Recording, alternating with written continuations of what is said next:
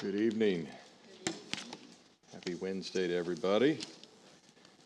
If you're online, good to have you joining us. Those of you that are watching the streaming tonight, I'm sure we have some. I know people have some sickness and illness going around, and some are out of town, so glad to have you as well as we continue tonight in the study of Joel.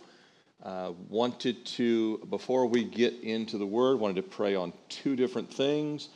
Number one, Zach headed back to India today, right, Lee? So he headed back today.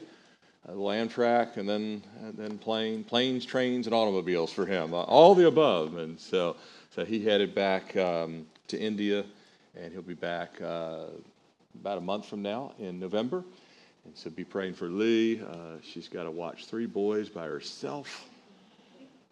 That would be hard with both parents. I have girls. I think boys are harder, and I have a lot of nephews, and I just come to realize that it's a different ball game. And I'm glad God didn't put me in that ball game.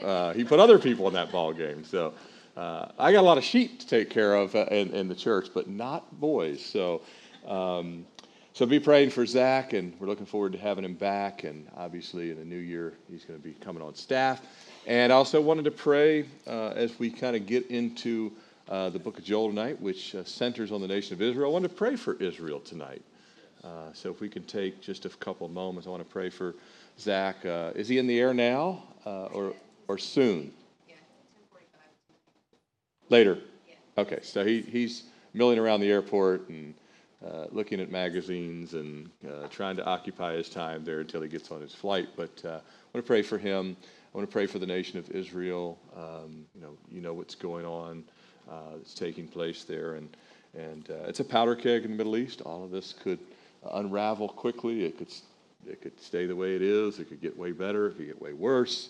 But we know that all these things are leading up to the final fulfillment of things. And we'll look at some of those things even tonight as we look in Joel chapter 2. So why don't you bow with me as we pray. Lord, we lift up our brother Zach. We're so thankful, Lord, for the work that him and Lee have done for the past decade plus in India. And, Lord, all the seeds that have been sown and the team that is there. And I pray that he's there. Lord, I just pray even tonight, just get him safely there without any complications. Give him rest all the way to India. Help him to be built up. Help him, by your Spirit, to build up the team that is there, those that are Lord, manning the ship, as it were, there in India. And as the work continues to go on, we pray that there be many new souls come to Christ. Lord, they've been such faithful servants in ministering to the Muslim community there, and we know that you love the Muslim people. And so we pray that many in India and around the Muslim world will come to you. And Lord, we also think of the nation of Israel, Lord. You planted Abraham and the patriarchs in that land. You gave it to Moses and to Joshua and, Lord, to the kings. And, Lord, 1948, you put them back in the land. And, Lord, we know that Satan hates the Jewish people. He hates the nation of Israel because, Lord, he hates that the Messiah has come from the Jewish people and has come from the tribe of Judah. And, Lord, we know that he hates anything, Lord, that you are doing in the world to bring people to yourself. And, Lord, so we just pray that you would bring peace to Jerusalem. We pray for the safety of those that, Lord, are in the armed services there, in the IDF, those in the northern border, those particularly down near Gaza. We pray for the safety of the cities. We pray, Lord, that you'd bring an end to the violence. We pray that those that are guilty would repent, but also they'd be brought to justice. And, Lord, we just ask that you would intervene as only you can. And, Lord, all these things would be part of your plan to bring about the return of Messiah. We ask these things in Jesus' name. Amen. You may turn with me, if you can, to Joel chapter 2. If you have your Bibles with you, Joel chapter 2.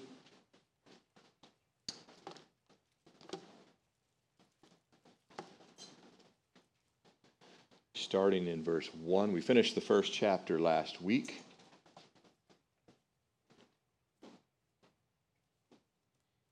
By the way, I had this pop into my head today about Israel, because there's a lot of confusion in the world. I don't know if you've seen people protesting on both sides, even Jewish people protesting against Israel, obviously Palestinians that are protesting, and and all kinds of college kids who probably don't know their right hand from their left hand, and they're involved, and they don't know what they're involved in, but they have an opinion, but they don't really have an informed opinion about these things. But about Israel, is Israel a nation, or is it the Jewish people? Yes. That's the answer. Yes. And that really confuses people. Is it a nation, or is it the Jewish people? Yes. It's both. And I could show you in the scriptures how it's both. And so Paul even says all Israel be saved. He's not just talking about the nation. He's talking about the Jewish people that are spread all over the world that are going to be brought back. And so just something to know when you're talking to people. They're very confused about which is which. And that's why you have anti-Semitism and all these other things. But one of our congresswomen said that Israel today is not the same nation as the nation in the Bible. And that's only half right. Israel's had many iterations, but it's absolutely the same people, and God made the people into a nation. So, and how it all fits together, maybe even some of what we look at in the book of Joel touches on some of these things, and certainly we've touched on some of these things in other prophecy series too. But to our text tonight, we finished chapter 1 last Wednesday and are starting this series, so pick it up with me at verse 1. Blow the trumpet in Zion and sound an alarm in my holy mountain. Let all the inhabitants of the land tremble, for the day of the Lord is coming. For it is at hand, a day of darkness and gloominess, a day of clouds and thick darkness, like the morning clouds spread over the mountains. A people come, great and strong, the like of whom has never been, nor will there ever be any such after them, even for many successive generations? A fire devours before them, and behind them a flame burns. The land is like the Garden of Eden before them, and behind them a desolate wilderness. Surely nothing shall escape them. Their appearance is like the appearance of horses, and like swift steeds, so they run. With a noise like chariots over mountaintops they leap, like the noise of a flaming fire that devours the stubble, like a strong people set in battle array. Let's pray again. Father, we ask for your blessing on this time in your word. We ask, Lord, that it would minister what you intend it to. I pray, Lord, that I would have your anointing, your help, your strength, your wisdom, your understanding. Lord, all of us, as Scott already prayed, you remove every distraction, trample the enemy underfoot, and Lord, that we might be, Lord, just built up and edified and strengthened by your word, encouraged by your word. And Lord, even given joy in a time where there is much fear and trepidation and confusion and angst, Lord, that we would have joy because we know the Lord is our strength and you are in control of all things. And we pray that you'd minister through Joel chapter 2 tonight by your Holy Spirit. In Jesus' name we pray. Amen. In chapter 1, the prophet Joel had been sent by God to speak to Israel regarding a massive and catastrophic plague of locusts that had come upon the land and had devoured and stripped the land completely bare of all the vegetation, all the fruits, all the plants, all the crops. And then drought and famine had set in after the locusts had left. And the prophet's task, as you recall from last Wednesday, was to provide insight, commentary from the Lord, and a plea for the nation to cry out to the Lord, and for the elders and the priests to gather the people together, to fast, well, that was going to be easier because food was at a premium at that point, but to fast and to pray and to mourn before the Lord. The people, as you recall, they were stunned, they were sad, they were scared, and they would soon be starving unless God intervened. But the Lord's desire was not for their destruction, but their renewed devotion. Their dedication, Lord. That's what the Lord wants from us. He wants us to be devoted to him. He's devoted to us. He wants us to be devoted to him. And as chapter 2 opens, on the heels of this swarm of locusts that was likened to an army, another army, not an army of locusts, and it was also potentially alluded to back in chapter 1, verse 6. But yet another army is coming, and the prophet Joel gives an ominous warning of their invasion, the likes of which Judah and Israel had never seen. But the heart of God remains. The news of this impending catastrophe and judgment is to turn the people's heart, to turn their hearts to himself, not to turn them to ashes, to turn them to himself. But there was no time to wait. You see my little graphic of the hourglass there. I remind myself from time to time, sand only goes one way through the hourglass. Except for God can actually flip the hourglass. But it goes one way. We don't know how much time we have. We don't know how much time our nation has. We don't have how much time till Jesus returns. There's no time to wait. The time to turn to the Lord was immediately. And it's still that way today, amen? It's still, even if you're saved, God wants you to turn to him immediately for whatever he is knocking on your heart about. If you're taking notes, you see the title this evening, The Day of the Lord, and a plea to return to him. We're going to get into not the rest of the chapter, but all the way through verse 17. You'll see where the prophet gets into this plea to repentance. But back to verse 1, he says, blow the trumpet in Zion. Now, blow the trumpet, which is to sound the alarm. You know, there's trumpets all throughout the Bible, and they have different meanings. In this particular case, it's an alarm. It would be like a tsunami warning horn going off. Be something like that. Be like pulling a fire alarm. But the alarm goes off. It's to sound the alarm. It's to blow the trumpet. It's an urgent call to everyone, to get everyone's attention. It's a call to arms throughout all of Zion. Zion is a name for Jerusalem. You might see that sometimes in the Bible. It's got a couple different names and connotations. Zion is a specific name for Jerusalem. It's where Mount Zion is. It's one of the mountains there in Jerusalem. It can also correspond to the entire land of Israel. So you can say Zion, and it can refer to all of Israel, or just Jerusalem, or just Mount Sinai, or just Mount Zion. Zion was also used in the Old Testament to symbolize God's presence. So Zion can also symbolize the presence of God. And the Lord refers to Zion here. He says, my holy mountain. The city of his choosing, the place where he called Abraham was to bring Isaac right there to that same city of Jerusalem to sacrifice Isaac. Of course, we know God kept him from doing that. It was just to test his obedience. It's the place where the temple was built, and of course the temple has the Holy of Holies within it. But to the very city that God himself had set apart to be the resting place of the Ark of the Covenant, to this very city, to this land, speaking through the prophet Joel, he says to the inhabitants, so Joel is doing the speaking, God's speaking through the prophet, but Joel says to the inhabitants of Zion, the inhabitants of Jerusalem, that they should tremble because the day of the Lord is at hand.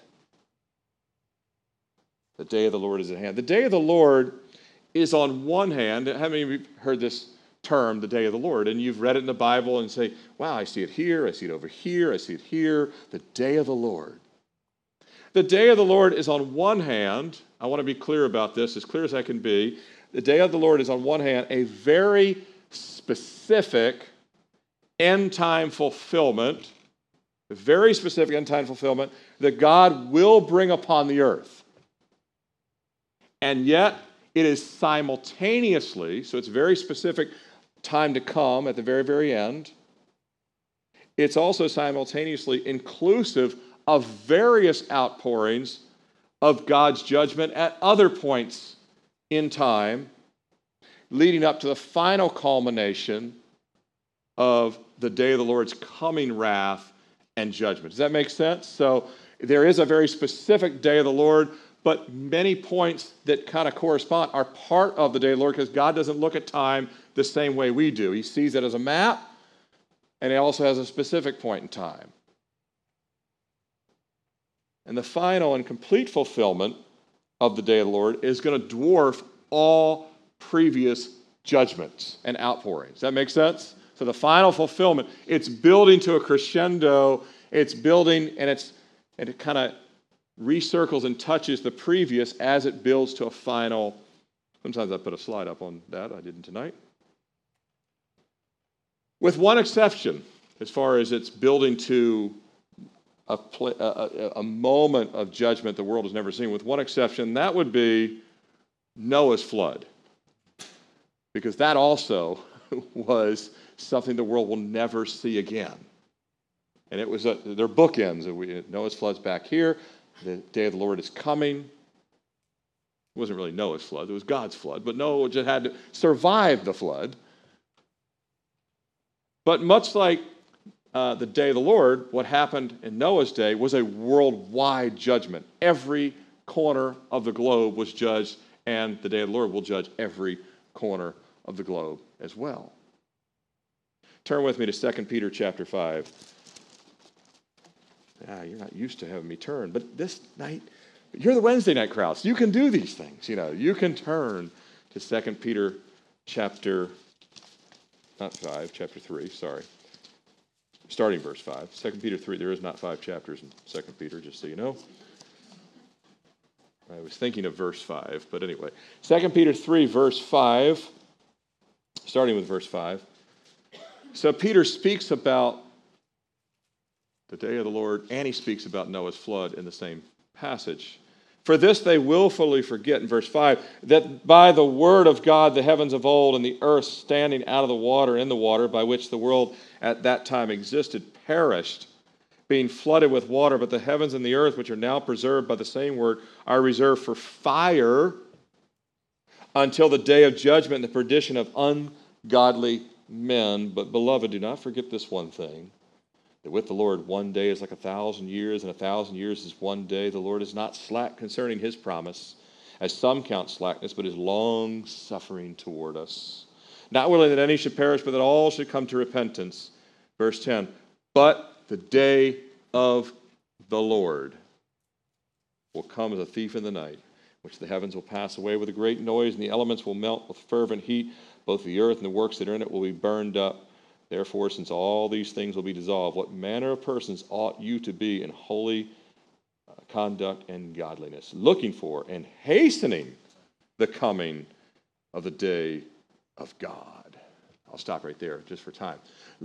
For the believer, we can actually look forward to the day of the Lord. He said, hastening it. Interesting. Peter mentions here both the worldwide judgments, the flood. And then he mentions, like Joel, the day of the Lord. And remember, Peter also quotes from Joel, as we've talked about there at Pentecost, referring to the last days. So Peter has kind of some symmetry with Joel on a number of different things, literally quoting from Joel, and both of them mention the day of the Lord. And Peter says that, Peter refers to this coming day of the Lord, a time when even the elements of the earth are going to endure the wrath of God. Everything. I mean, molecules and animals and the fish and the sea, all of these things. And the day of the Lord is also mentioned in, or the day of God's wrath. The wrath of God is mentioned in Romans. It's mentioned in Ephesians. It's mentioned in Colossians. It's mentioned in Revelation. The wrath of God. The day of the Lord is going to be the wrath of God poured out. But the day of the Lord is a repeating fulfillment with a final fulfillment. Does that make sense? It's a repeating fulfillment with a final fulfillment. So it's building in strength. And all these other judgments are harbingers of the final judgment to come. They're not just harbingers. I mean, obviously they're weighty in their own matter. What he's talking about here in chapter 2 is weighty enough. And Israel will find that out later. But as Peter says in verse 12, looking for and hastening the coming of God, if you're ready for the day of the Lord, And how is one ready for the day of the Lord? Well, if you're safely in the Lord through the salvation that is from the Lord, well, it's not a day to be feared. I'm not afraid of the day of the Lord. I'm on the Lord's side. How about you? I would be afraid of it if I was trying to oppose the Lord, but I know I'm on his side, and it's going to be a glorious day. His saints will even be coming with him on the day of the Lord. In 2 Thessalonians chapter 5, verse 9, it says, "For God did not appoint us to wrath, but obtain salvation through the Lord Jesus Christ." The day of the Lord will be the wrath of God poured out on those that have resisted God. But if you're in the Lord, you're with him. You're safe with him. But a person not in the Lord, if they're still refusing, if they're still resisting God, it's going to be a day much like the language that Joel uses in verse 2. Go back to the book of Joel.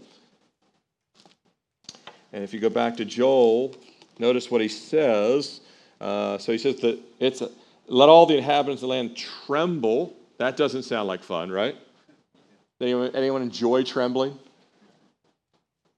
The day of the Lord is coming. It is at hand, a day of darkness and gloominess. And anyone enjoy gloominess?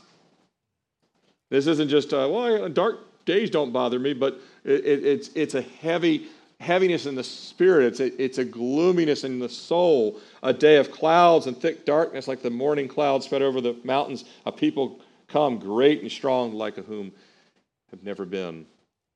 So he says it's going to be this gloom, and it's because wrath is going to be poured out. It's going to be a time of trembling, knees knocking, fainting.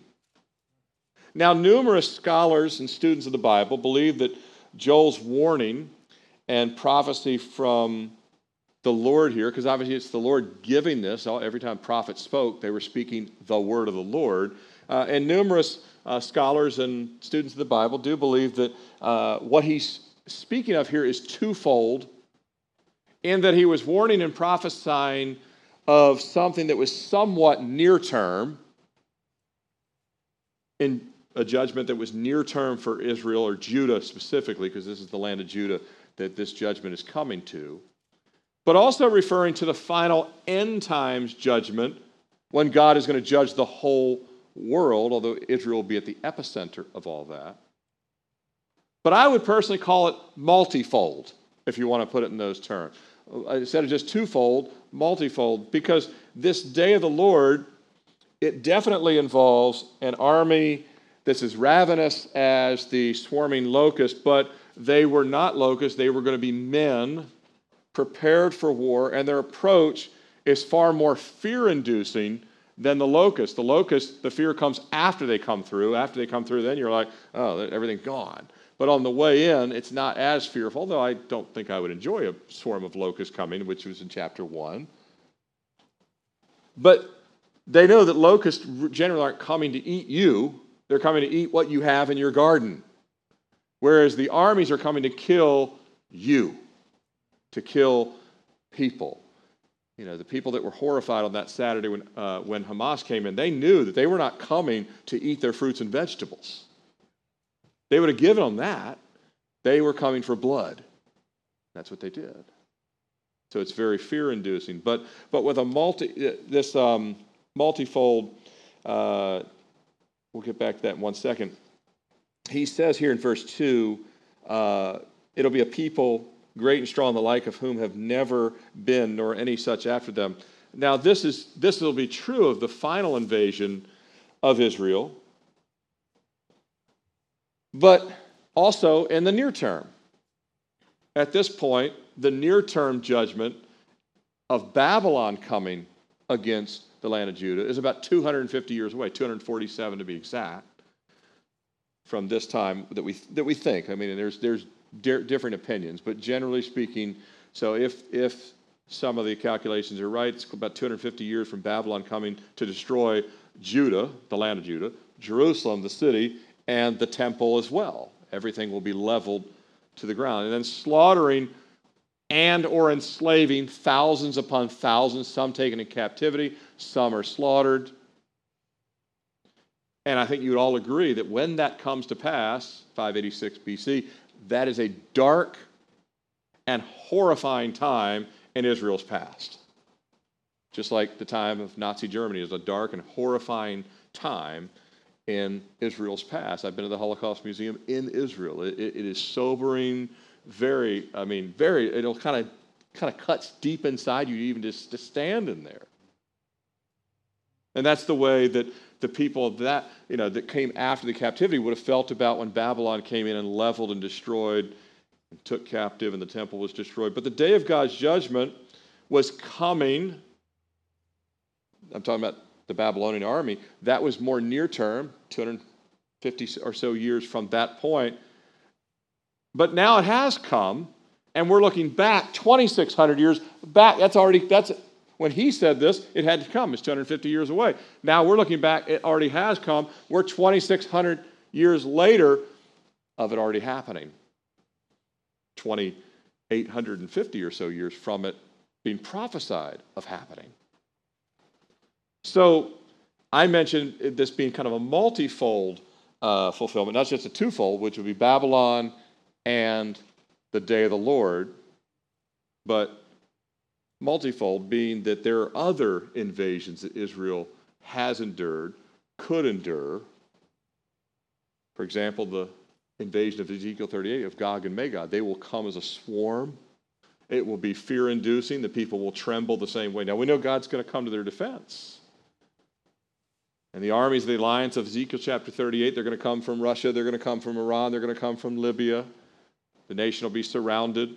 And by the way, all those dominoes are lining up right now. If you're not watching the news, all these countries are already in agreement, and probably even more so behind closed doors than we could ever imagine.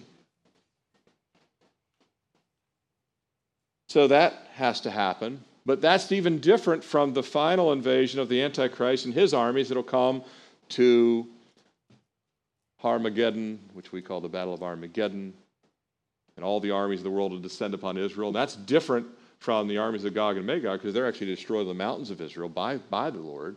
God destroys them. That actually turns Israel to God, but then later they still have to be turned to the Messiah. It turns them back, because there's a lot of Jewish people today that are very non-religious. When I was in corporate America, I worked with quite a few. I had good Jewish friends that they were atheist or agnostic. I mean, they're like, I would joke around with them. I said, Abraham did not want you thinking this way. I told you I'm an atheist or whatever else, but this Ezekiel 38 is going to turn the nation to God, but then they still need to be turned to the Son of God. They still have to believe the Messiah has come. So to go from non-religious to religious, but all the way to believing in Jesus the Messiah, that's something that's going to come in the future. Now, obviously, this isn't directly what he's speaking of. My point being that Babylon still has to come at this point. Gog and Magog still has yet to happen, and the armies of the Antichrist have yet to happen. So that's three, not just two, multifold. And there may be others that, the alliances that are mentioned in Psalms 83, there's other things that could also be, and Israel's been surrounded, as you guys know, in the 6-day war and other times where they were trembling and God's come to their defense. But this particular prophecy by Joel is to get them to the point of repentance. We'll get to that in just a few moments. Let's read verses 3 through 11. So we read through verse 5, but let me read it down through verse 11 so we see the context, the overlapping here. A fire devours before them, in verse 3. Behind them a flame burns, and the land is like the Garden of Eden before them, and behind them a desolate wilderness. Surely nothing shall escape them. Their appearance is like the appearance of horses, and like swift steeds, so they run with a noise like chariots over the mountaintops. They leap like the noise of a flaming fire that devours the stubble, like a strong people set in battle array. Before them, the people writhe in pain. All faces are drained of color. Again, this is just a complete draining of any energy based on fear. They run like mighty men, speaking of the army that's coming. They run like mighty men. They climb the wall like men of war. Everyone marches in formation. They do not break ranks. They do not push one another. Everyone marches in his own column. Though they lunge between the weapons, they are not cut down. They run to and fro in the city. They run on the wall. They climb into the houses. They enter at the windows like a thief. The earth quakes before them. The heavens tremble. The sun and the moon grow dark, and the stars diminish their brightness. The Lord gives voice before his army, for his camp is very great. For strong is the one who executes his word. For the day of the Lord is great and very terrible, and who can endure it?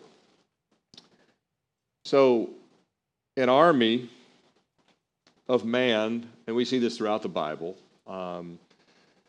God can take an army of men to bring judgment on other men. Have you ever noticed this in Scripture? He takes an army of men, you're like, why would you use corrupt men to judge other corrupt men, right?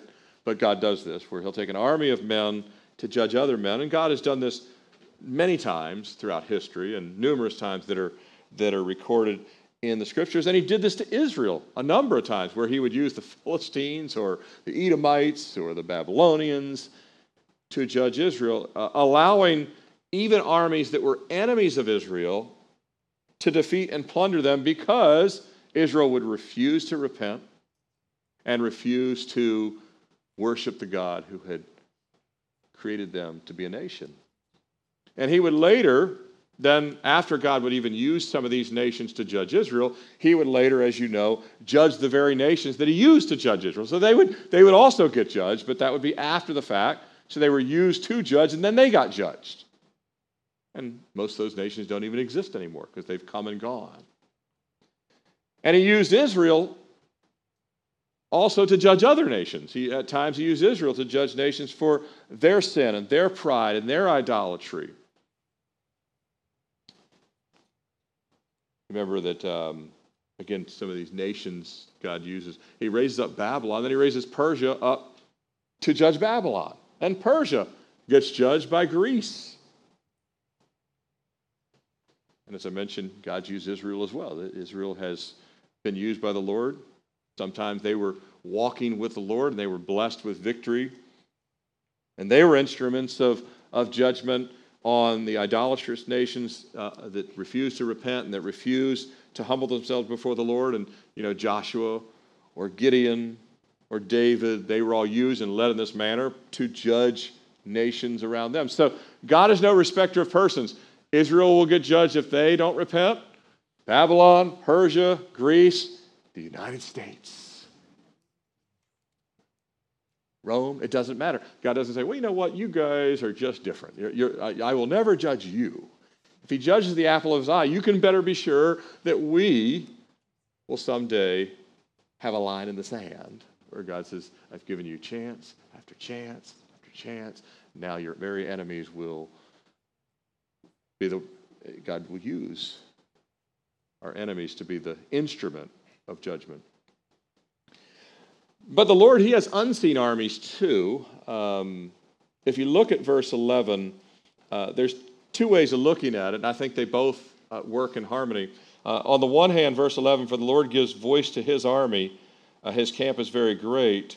The Lord is using, and Ezekiel talks about that Babylon is a sword in God's hand. The Babylon's a sword in God's hand, right? So you're like, well, Babylon's an idolatrous country. How can it be a sword in God's hand? But he chooses to use them as a sword.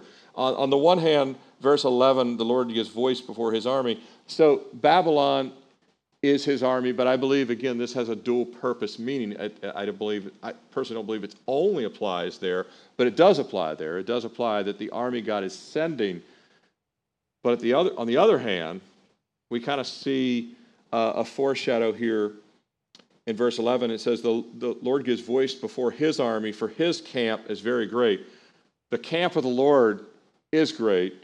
And it goes on and says, for strong is the one, mine is capitalized in my Bible, the one who executes his word, for the great day of the Lord is great and very terrible, and who can endure it? This is, again, a foreshadow to the great coming day of the Lord, and the camp of the Lord's army. It won't be Babylon. It'll be God's army, literally God's army. And we know that God has an unseen army that we don't see, an invisible army of angels that he can deploy at any time. You're familiar, some of you, with in 2 Kings 6, verse 7. And Elisha prayed and said, Lord, I pray, open the eyes that he may see. The young man who had lacked faith, that he thought they were going to be killed, and said, the Lord opened the eyes of the young man, and he saw, and behold, the mountain was full of horses and chariots of fire all around Elisha. So God has an army of angels that have protected the saints many, many times. Now, sometimes God has let them come home, like Stephen, when we see on Sunday, he's going to be stoned to death.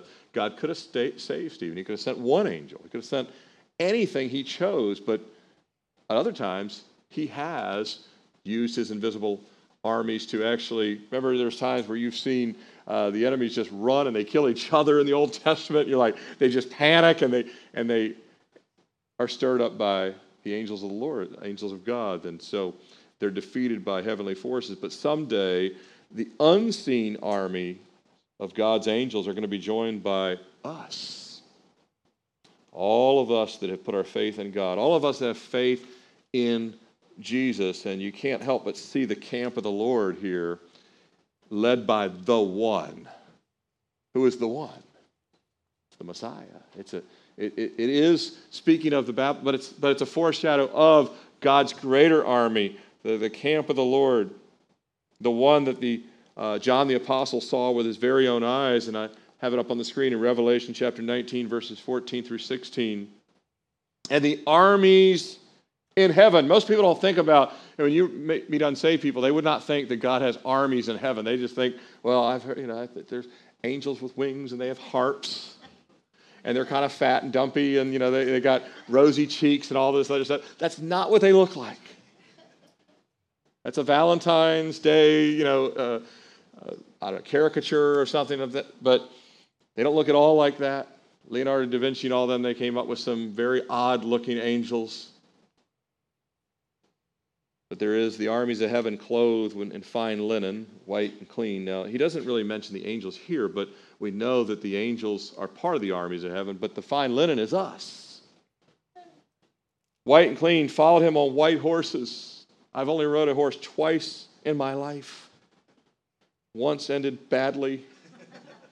Once was boring. But I'll get a white horse, and so will you if you know the Lord.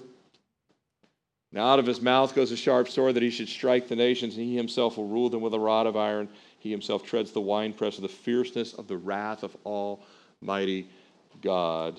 And he has a robe on his right thigh, a name written King of Kings and Lord of Lords. And this is speaking of when God is going to finally say, now it's time, and Jesus is going to return. He's going to strike the nations. He's going to smite them with the sword of his mouth, and the blood will be up to the bridle of the horses as the nations themselves gather there, thinking that they can take on God. But they also hate Israel at the same time. They're coming to destroy Israel. They'll destroy the very temple that was rebuilt during that time, because a greater temple is coming with the millennium reign of Christ. Let's look at the last handful of verses for this evening, verses 12 through 17. Now therefore, says the Lord, turn to me. So he moves from the coming judgment, and Joel turns his attention to the heart of the people. So this is what's coming, but this is what you need to know and do. It's one thing to know what's coming. Well, how do you want us to respond? Do you want us to build better weapons? Do you want us to fortify the walls? Do you want us to get a bunch of chariots together? Notice none of that is said here. In our country, does that mean we should spend another $1 trillion that we don't have? And build, even more weapons and have Lockheed Martin and everyone spin it up as much as they possibly can, and then we know we'll be safe. Not what he says. He says, now therefore, says the Lord, verse 12, turn to me with all your heart, with fasting and with weeping and with mournings, to rend your hearts and not your garments. Return to the Lord your God, for he is gracious and merciful, slow to anger and of great kindness. He relents from doing harm. Who knows if he will turn and relent and leave a blessing behind him, a grain offering and a drink offering for the Lord your God. Blow the trumpet in Zion, second trumpet here. Consecrate a fast, call a sacred assembly, gather the people, sanctify the congregation, assemble the elders, gather the children and nursing babes. Let the bridegroom go out from his chamber and the bridegroom from her dressing room. Let the priest who minister to the Lord weep between the porch and the altar. Let them say, spare your people, O God, and do not give your heritage to reproach, that the nation should rule over them. Why should they say among the peoples, where is their God?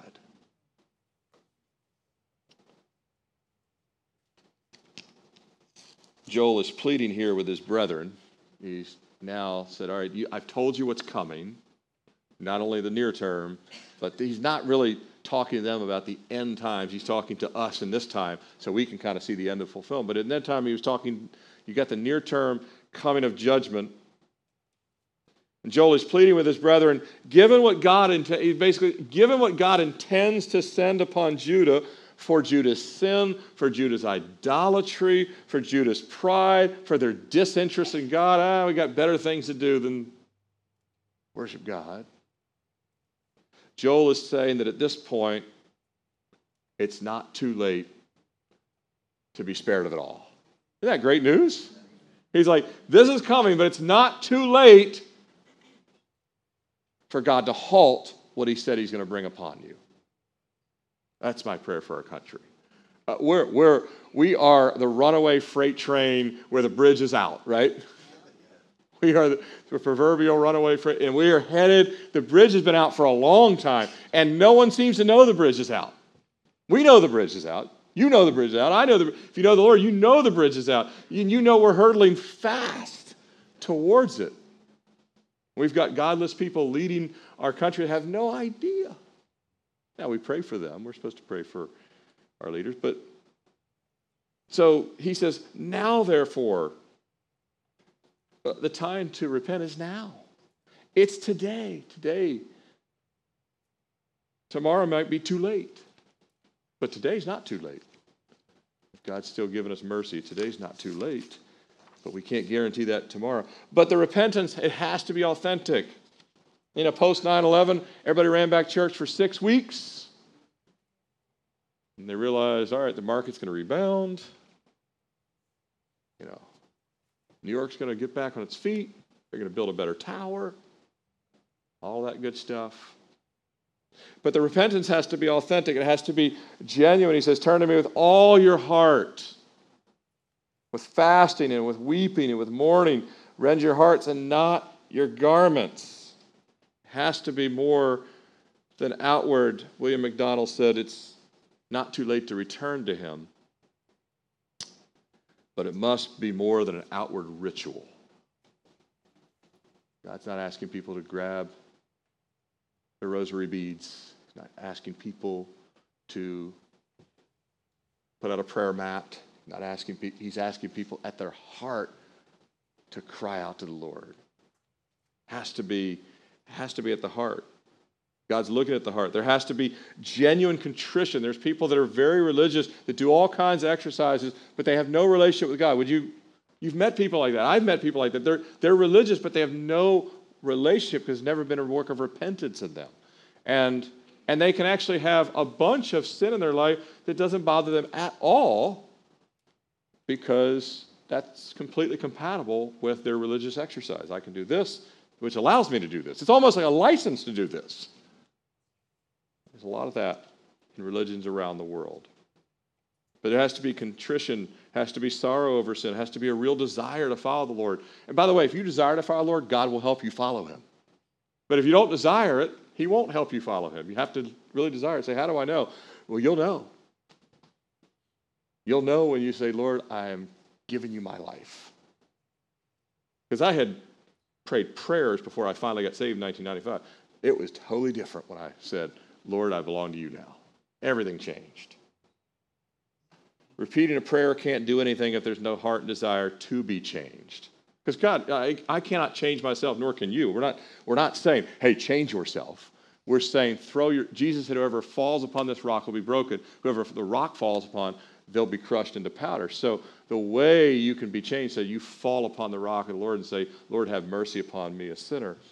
And he ends up doing the changing in us that we could not do ourselves. But we desire it, and he sees that desire as genuine, and that's what faith is, the faith, the mustard seed of faith. And he says to rend your hearts, to agree with God, say, Lord, this is grievous. I kind of act like it was no big deal, and it is a big deal that there's idolatry here, there's resistance to you. Of the nature of God in verse 13, so he goes on to say, return, Lord your God, for he's gracious and merciful. He's slow to anger and of great kindness. He relents from doing harm. The nature of God is to relent. I mean, the world, if you talk to anybody and say, well, there's only one way to heaven, it's Jesus, they get very incensed. They say, what kind of God would do this? And why would he create the lake of fire? And why is there a hell? And all these other things. But you know his nature is to relent.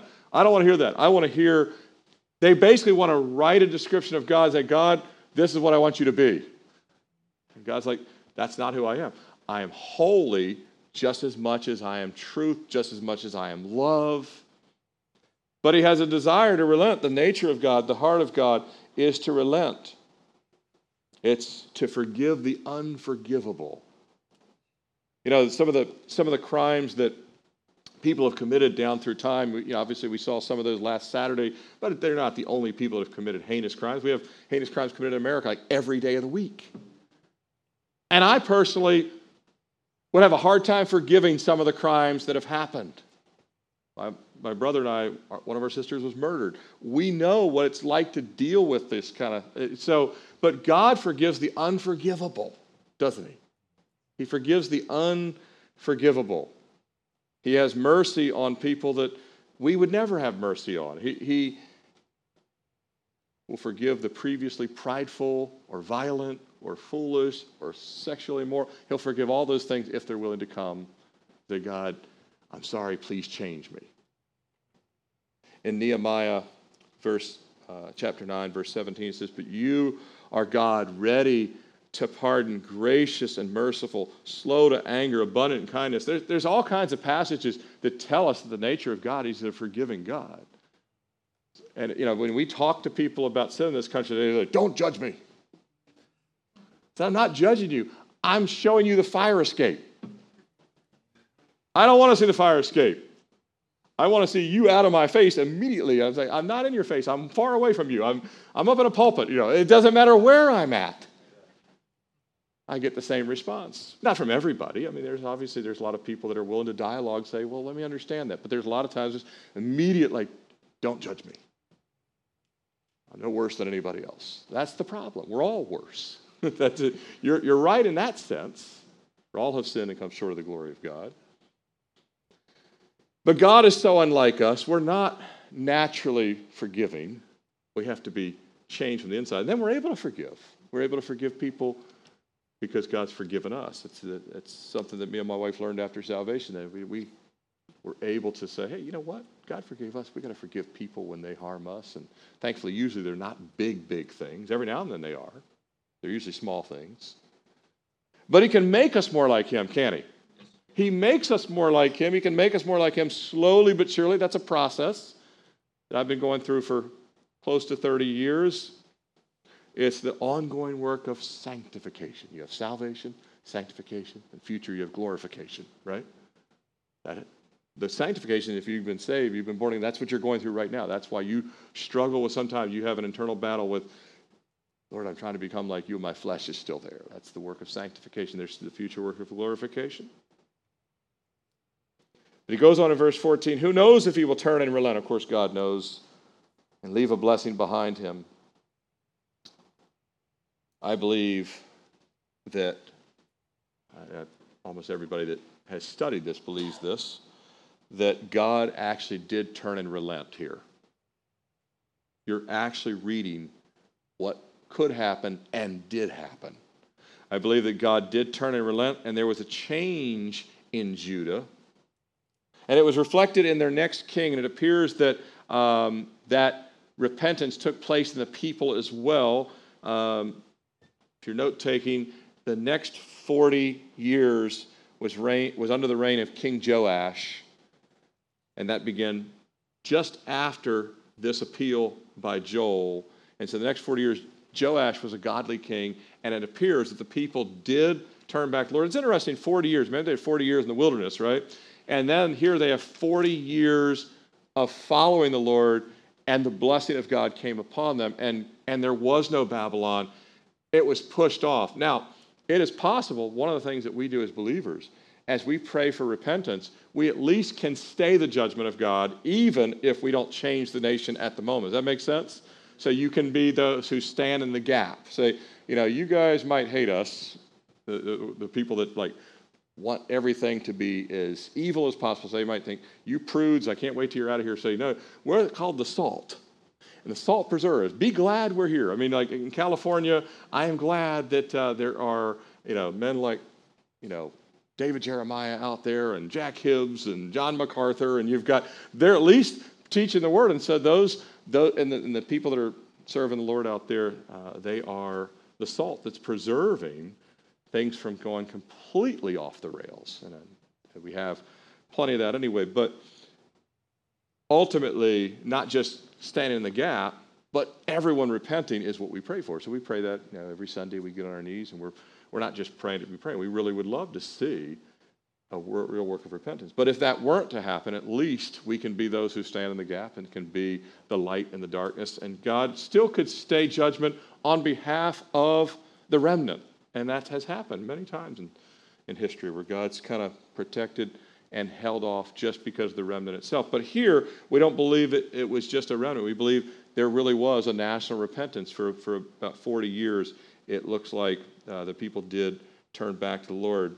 Now in verse 15, he says, blow the trumpet in Zion, consecrate a fast, call a sacred assembly, gather the people, sanctify the congregation, assemble the elders, gather the children and the nursing babes, and let the bridegroom not go out from his chamber, and the bride from her dressing room. Let the priest who minister to the Lord weep between the porch and the altar. Let them say, spare your people, O Lord, do not give your heritage to reproach. Why should the nations rule over them? Why should they say among the peoples, where is their God? We see in these last few verses, we kind of bring this evening to a close, we see the urgency of what the Lord requires in Joel's plea to the people. And as I mentioned, it does appear that they heeded all that was said by the prophet, and they, in fact, did these things. By the way, the fact that the land, remember when he starts talking to the people in chapter 1, the fact that the land had already been fully devastated by locust, by drought, and by famine was no doubt instrumental in convincing the people that if God allowed that judgment to come, he was serious about this other judgment that Joel was telling about. So you can picture this in America. Imagine if all of our grocery stores were completely empty because God sent a swarm of locusts and ate every single thing there was to be eaten. And then I get up in the pulpit and other pastors say, he did that. He could also bring worse. Are we going to? Now, some people are like in the book of Revelation, they shake their fist at God at that point and say, bring it on. We will not repent. But at this time, they came to their senses. They're like, oh, you know what? We have pretty much been decimated. And what he's saying is a different army's coming that's worse than the locusts. It got their attention. God has ways of getting our attention. Amen? And he does this in small ways in our life. Not so small sometimes. Sometimes he gives us a swift reminder, right? And it gets our attention. And we're like, you know what? I think I should take this serious.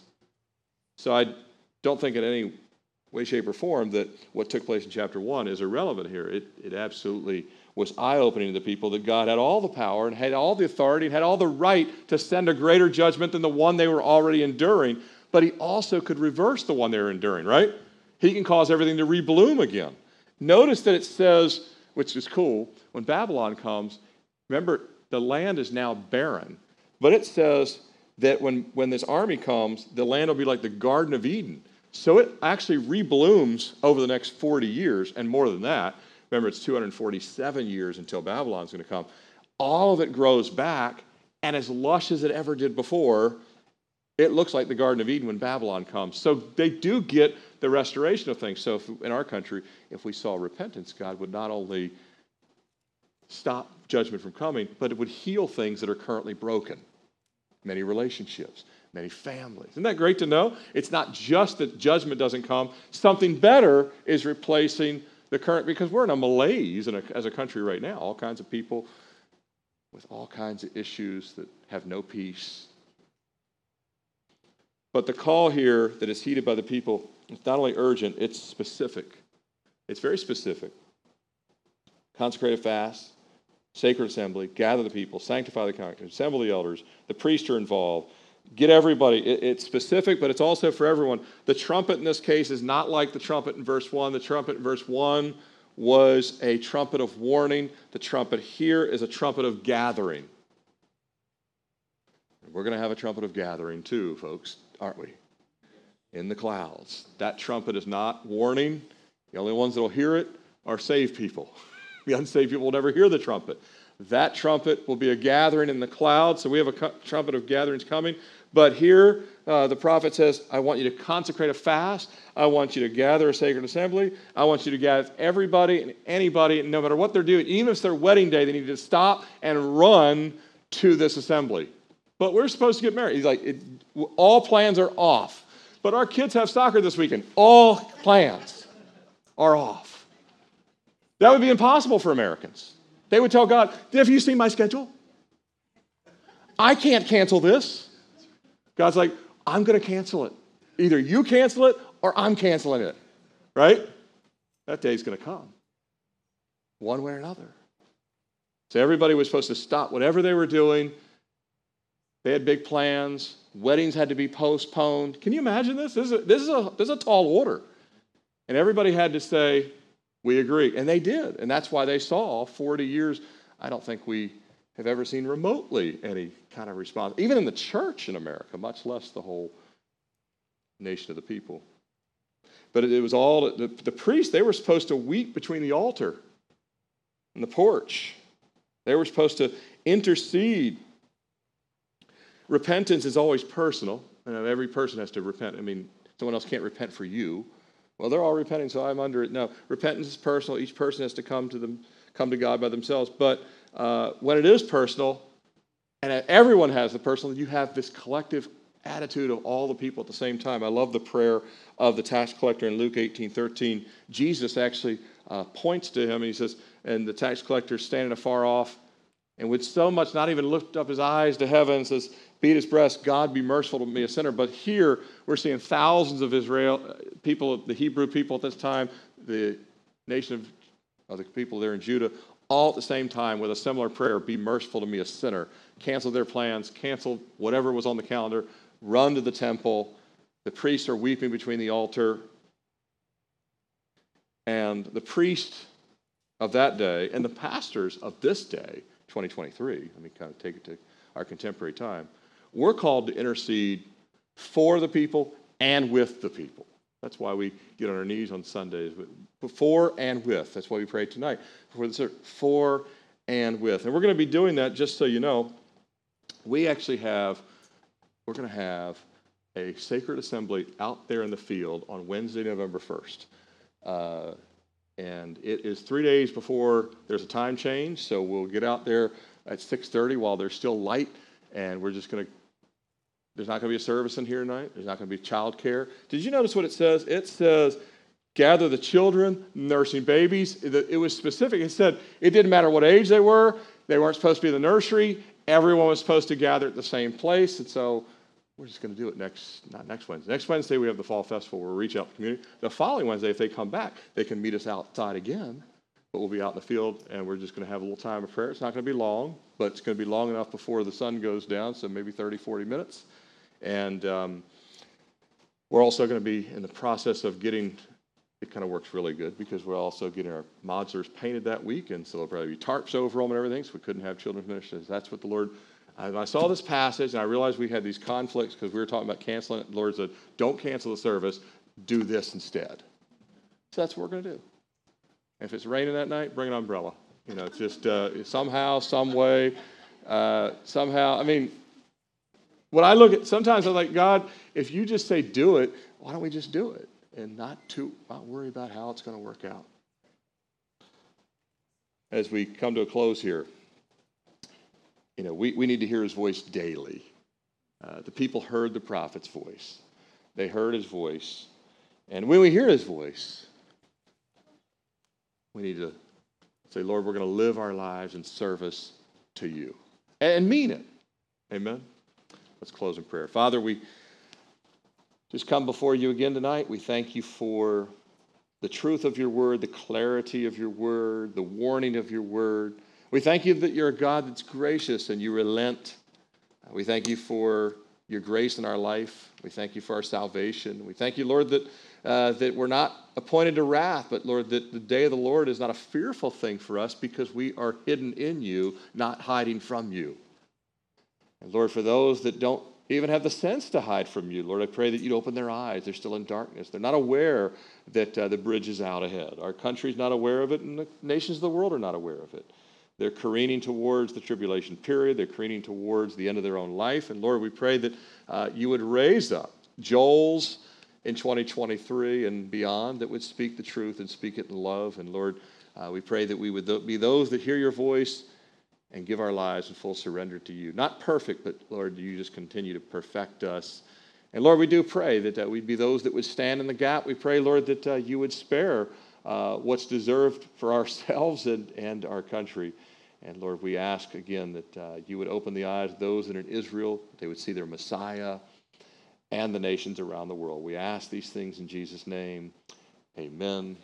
God bless you. Please sign up and help next Wednesday if you're able to help us. And then the following Wednesday, again, we'll be out in the field for just a bit that night. So God bless you. Have a good night.